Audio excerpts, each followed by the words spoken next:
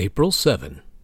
Mark chapter 6, verses 45 through 56. Immediately Jesus made his disciples get into the boat and go on ahead of him to Bethsaida, while he dismissed the crowd. After leaving them, he went up on a mountain to pray. Later that night, the boat was in the middle of the lake, and he was alone on land. He saw the disciples straining at the oars because the wind was against them. Shortly before dawn, he went out to them, walking on the lake. He was about to pass by them, but when they saw him walking on the lake, they thought he was a ghost.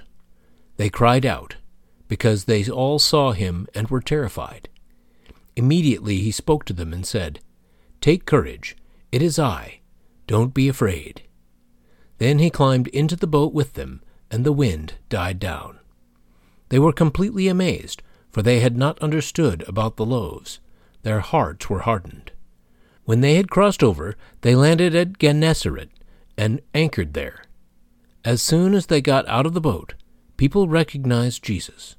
They ran throughout that whole region and carried the sick on mats to wherever they heard he was. And wherever he went, into villages, towns, or countryside, they placed the sick in the marketplaces. They begged him to let them touch even the edge of his cloak, and all who touched it were healed. Who is Jesus revealing himself to be?